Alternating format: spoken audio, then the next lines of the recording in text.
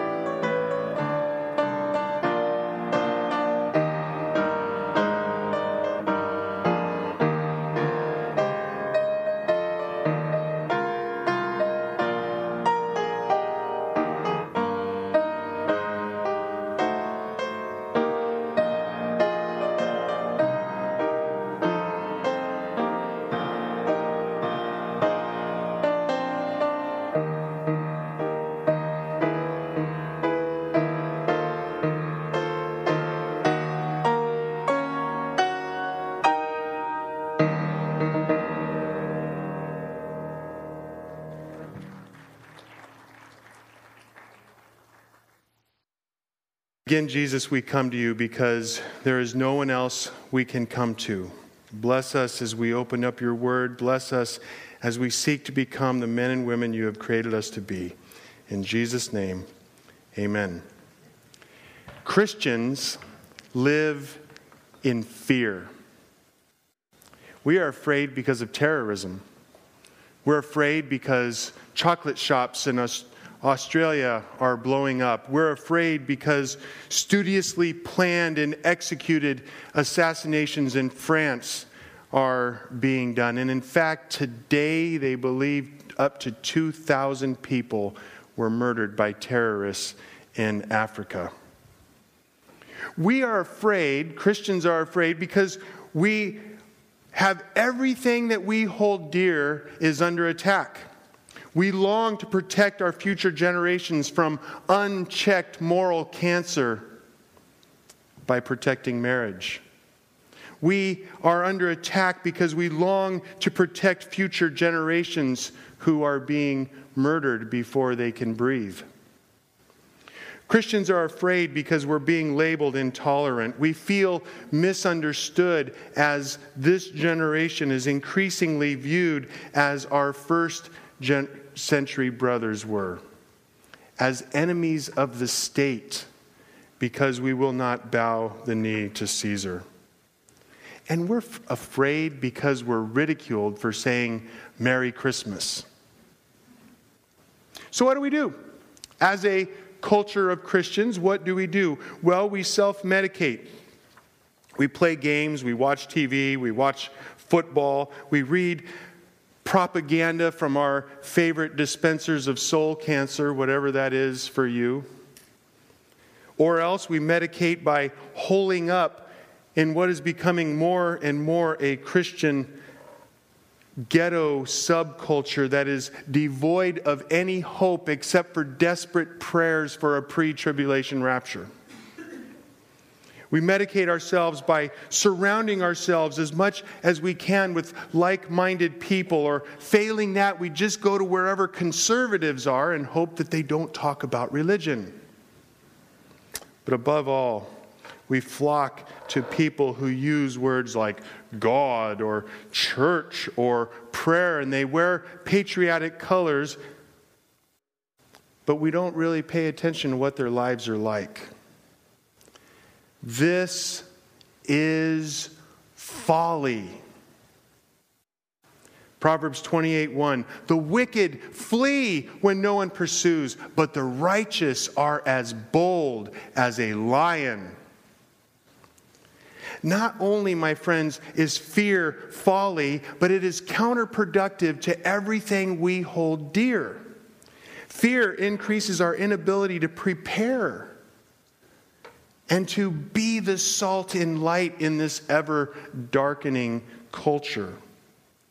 But more importantly than that, our living in fear disgraces the King of Lions and Lord Jesus Christ. If Christians are not as bold as a lion, perhaps it is because, as I said, we self-medicate, and it's because we don't preach the good news of the kingdom to ourselves and to each other. Now, fortunately for us, Matthew chapter 10. Matthew chapter 10 is the medicine, is the prescription for becoming lion-hearted in the face of the culture that we live in. I'm going to forego my normal practice of reading and commenting on every single verse in my passage, and I'm going to do that tonight for two reasons.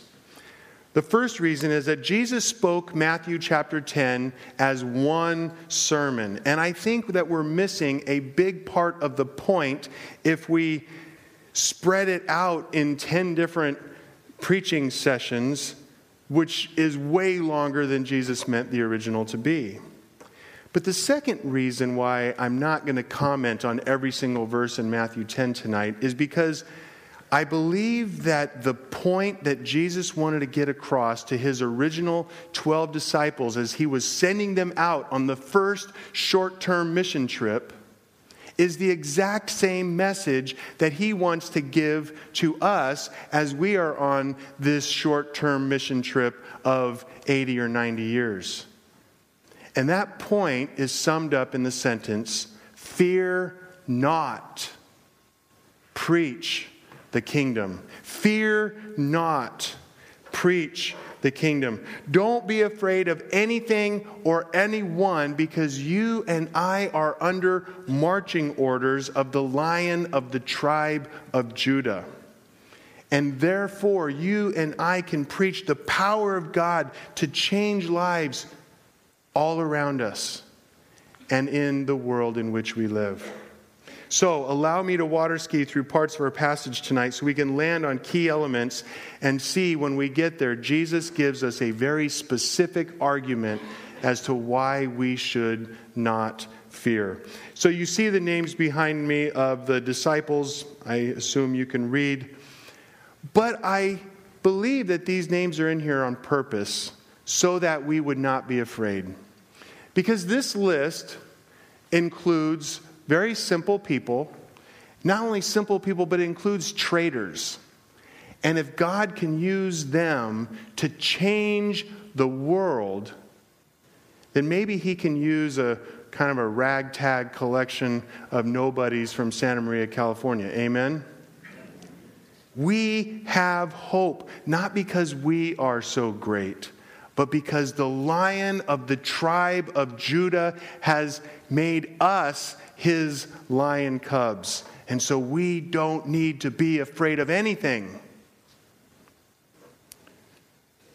And then Jesus gave these men and those who were there very specific preaching, roaring instructions. Verse 7, he said, proclaim as you go, the kingdom of heaven is at hand. This is the exact same message we talked about John the Baptizer in chapter 3, verse 2. It's the same message that Jesus himself preached in chapter 4, verse 17. And a good case can be made that this is the message that you and I should preach, because it is the message that will enable us not to be afraid. The kingdom of God, the power of God to do his will, is as close to us as our fingertips. My friends, if the power that created the heavens and the earth doesn't enable you not to be afraid, it might be that you have a problem. Amen? If God has given us the power, his power to accomplish his will, and it is as close to us as our fingertips, we don't need to be afraid. We don't need to fear anything on earth. Because the kingdom of God is where what God wants done gets done. And if God's kingdom is in your heart, you simply won't need to be afraid. You won't want to be afraid. It won't occur to you to be afraid. But where Greg's kingdom remains in my heart, where your kingdom remains in your heart, you will find all kinds of reasons to be terrified. Because our kingdom will be threatened and we don't have the power to stand up and fight. God's kingdom, however, is defended by a lion. And how do you defend lions? You let them free, and they will defend themselves. Amen? Instead of setting up our own kingdoms in our hearts, we should seek first the kingdom of God and all his righteousness, and all these things will be gathered unto you. And when that happens, you will fear not, but you will preach the kingdom. Jesus continues giving us reasons. In verse 14, he says, if anyone will not receive you or listen to your words, shake the dust from off your feet when you leave that house or town. Truly, I say to you, it will be more bearable in the day of judgment for the land of Sodom and Gomorrah than for that town. Let me ask you a question. Are you afraid that people won't like you because you're a Christian? Are you afraid that people will mock you or ridicule you because of your hokey beliefs? That's natural. But it begs the question, in this case, would a lion ever run from a fight? Would a lion ever be so terrified because someone was talking about them behind their back? Jesus gives us these words because he knows that it will happen. He knows that we will find reason to be afraid. But he says, don't worry. Just walk away. Shake the dust off your feet. But above all, don't be afraid of that mere human being who's ridiculing you. One of my favorite verses in Isaiah is 51:12. The Lord says, I am he who comforts you.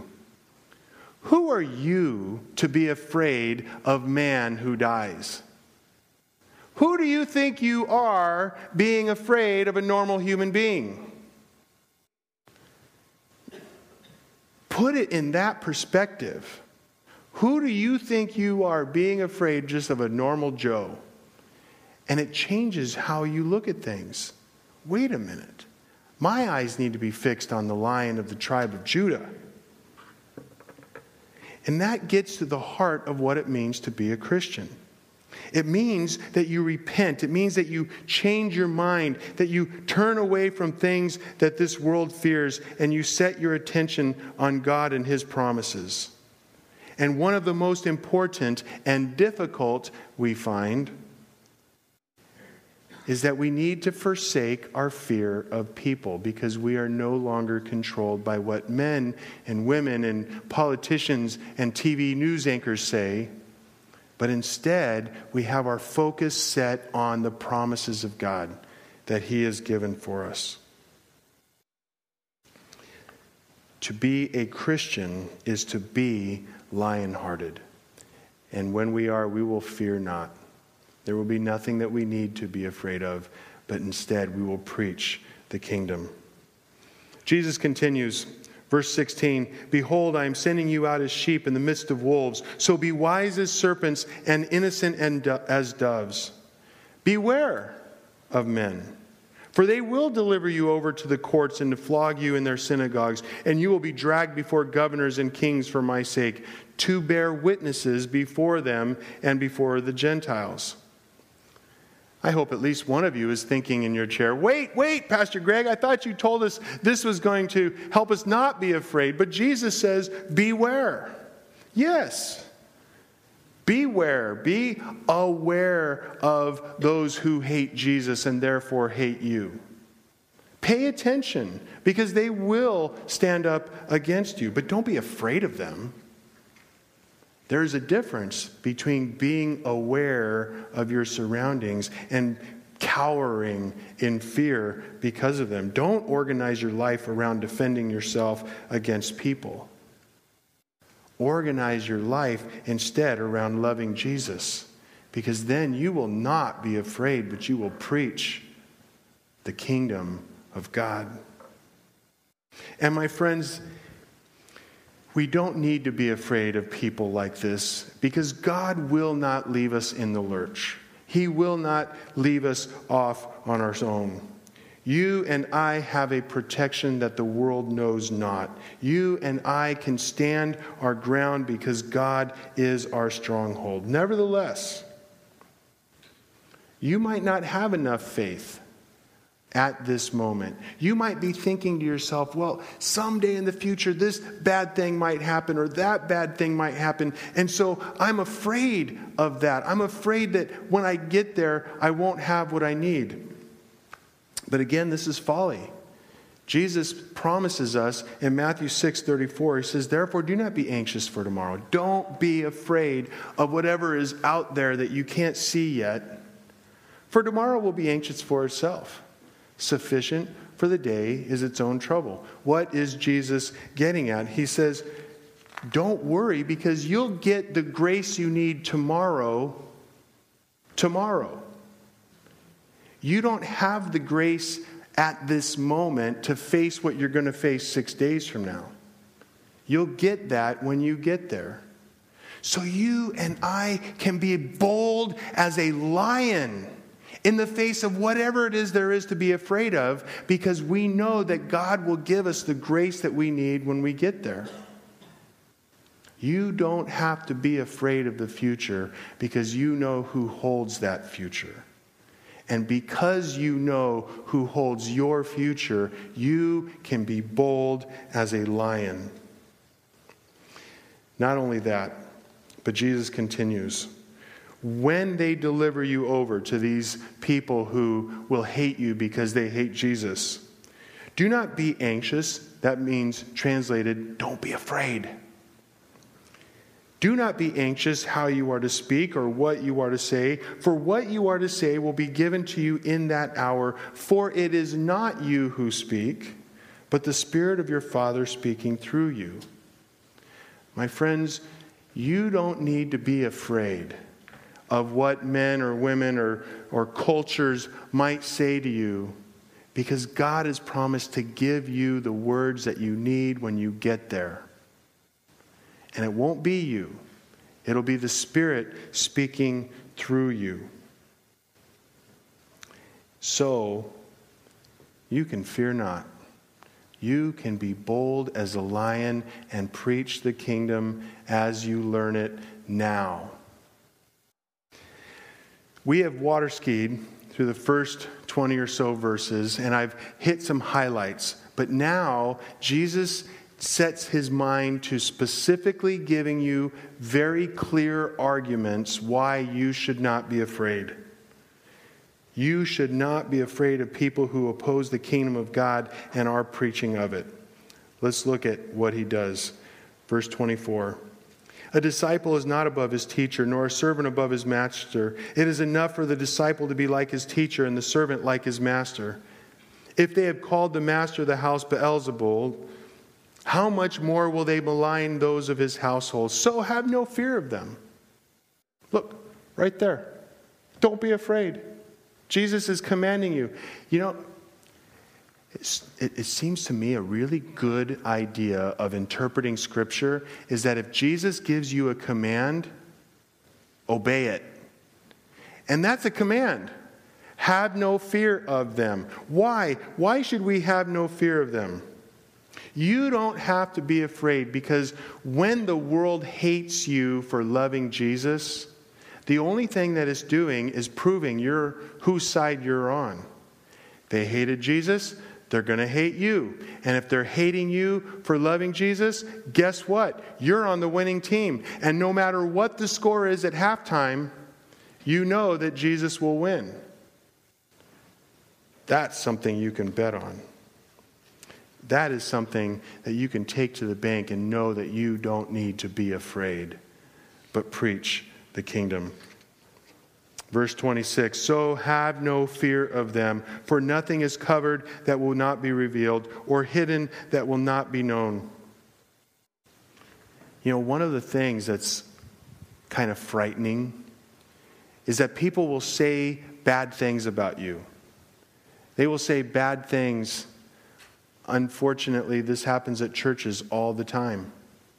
They say bad things about each other. Number one, that is not our job, my friends. Our job is not to backbite. Our job is to love.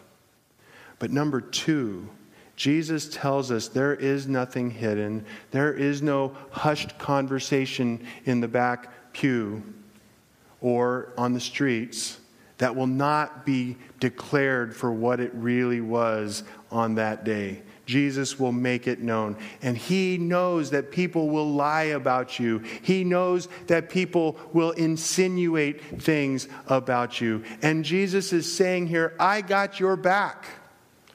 Don't be afraid. I've got you covered. You don't need to be afraid.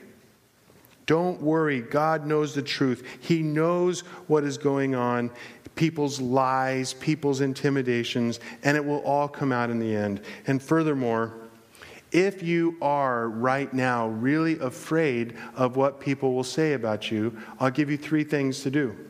Number 1, start loving the people around you right now where you are. Find people that don't belong to this church and start loving them. You'll have no better defense against those who malign you than if you already have relationships with homosexuals. Then you already have relationships with abortionists. Because if you do, and they know that you're not some hate-filled spitter, it might not save you when they come for us. But they'll know. Number 1, and number 2, Jesus will know. And that's far more important. Amen. Perfect love casts out fear. If you are loving your neighbors, you will have nothing to fear. Not because they won't malign you, but you will know that you have done what Jesus commanded you to do. Secondly, start loving the people around you. Secondly, rather than holing up in a dark room and going into our little Christian subculture ghettos, hanging out in a dark room and bewailing the night, get up and get out into the night with the light of the Lord Jesus and start making a difference. Start changing the culture around you. Do you know what the surest way is to stop the bad culture that's out there? You know, all the pornography that's out there, all the violence that's out there. Do you know what the best Christian response is to getting rid of those things? There's only one answer to this. It's to start making good culture. is to start making a difference now. Start doing things that people will look at and they'll say, wow, that's a great idea. I want to be a part of that. I'll give you the surest way not to win the culture war. Start a censoring campaign. It doesn't work. They've been trying it for thousands of years and it still doesn't work. But if you're out there, if you're encouraging the young Christian artists, if you are encouraging the young people who are trying to do things, or, now wait a minute, I might get into meddling here, so if you want to time out, that's okay. Start making culture yourself. Start writing stories. Start talking to people. Start making culture by going to Starbucks and sitting down and making a conversation with people. Find a young person and just start a conversation. You know what? You might try 5 people and 3 of them might blow you off. But your ability to drink coffee might be what helps someone make true culture so that their lives will change. Never underestimate the power of one person at any age from making a difference in one other person's life. Start loving the people around you. Number 2, get up and get out into the night with the light of Jesus. And of course, number 3, you've never heard me say this before. Trust the promises of God for you in Christ. Start living like when Jesus says, I will never leave you, I will never forsake you. Start living like that's really true. Start living like Jesus says, for I tell you, I am with you even to the end of the age. I am with you. Fear not, but preach the kingdom. Now let me tie these 3 applications together. They fit really well in Psalm 37, 4 through 8, where David says, delight yourself in the Lord, not in the various channels of soul cancer that you find yourself in. Delight yourself in the Lord, and He will give you the desires of your heart. Commit your way to the Lord. Trust in Him, and He will act. Oh my goodness, what a promise. Just that is a promise worth banking your life on. And it gets even better. Verse 6, He will bring forth your righteousness as the light. People are accusing you. People are putting down your beliefs, but you're making a difference in the world. He will bring that forth as the light and your justice as the noonday. Be still. Don't be anxious. Don't be afraid. Don't be fearful. Be still before the Lord and wait patiently for them. Fret not yourself over the one who prospers in his way, over the man who carries out his evil devices. Are we going to win every battle? No, not yet. Jesus will take care of that. The whole point of the book of Revelation is that Jesus wins. Whatever scheme you use to understand the book of Revelation, I don't care. You know what I care about? Jesus wins. So are they going to win battles between now and then? Oh yeah, sure they are. Let them have it. We know the final score, and we know the Lion of the tribe of Judah will never lose. Fear not, but preach the kingdom. Jesus continues, do not fear those who kill the body and cannot kill the soul. Rather, fear Him who can destroy both soul and body in hell. A man got on the elevator, and as soon as the doors closed, the other person pulled out a gun and said, your money or your life. And the Christian responded, you can't threaten me with heaven.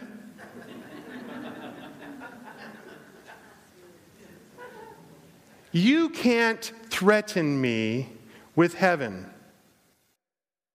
Do you hear that? So often, we have our eyes so set on the world that we forget about heaven. I think about the cash I have in my wallet, and I have a specific thing that I want to do with it. I want to get this, or I want to do that. And if you take the money in my wallet, I won't be able to do this. What? What? You can't threaten me with heaven.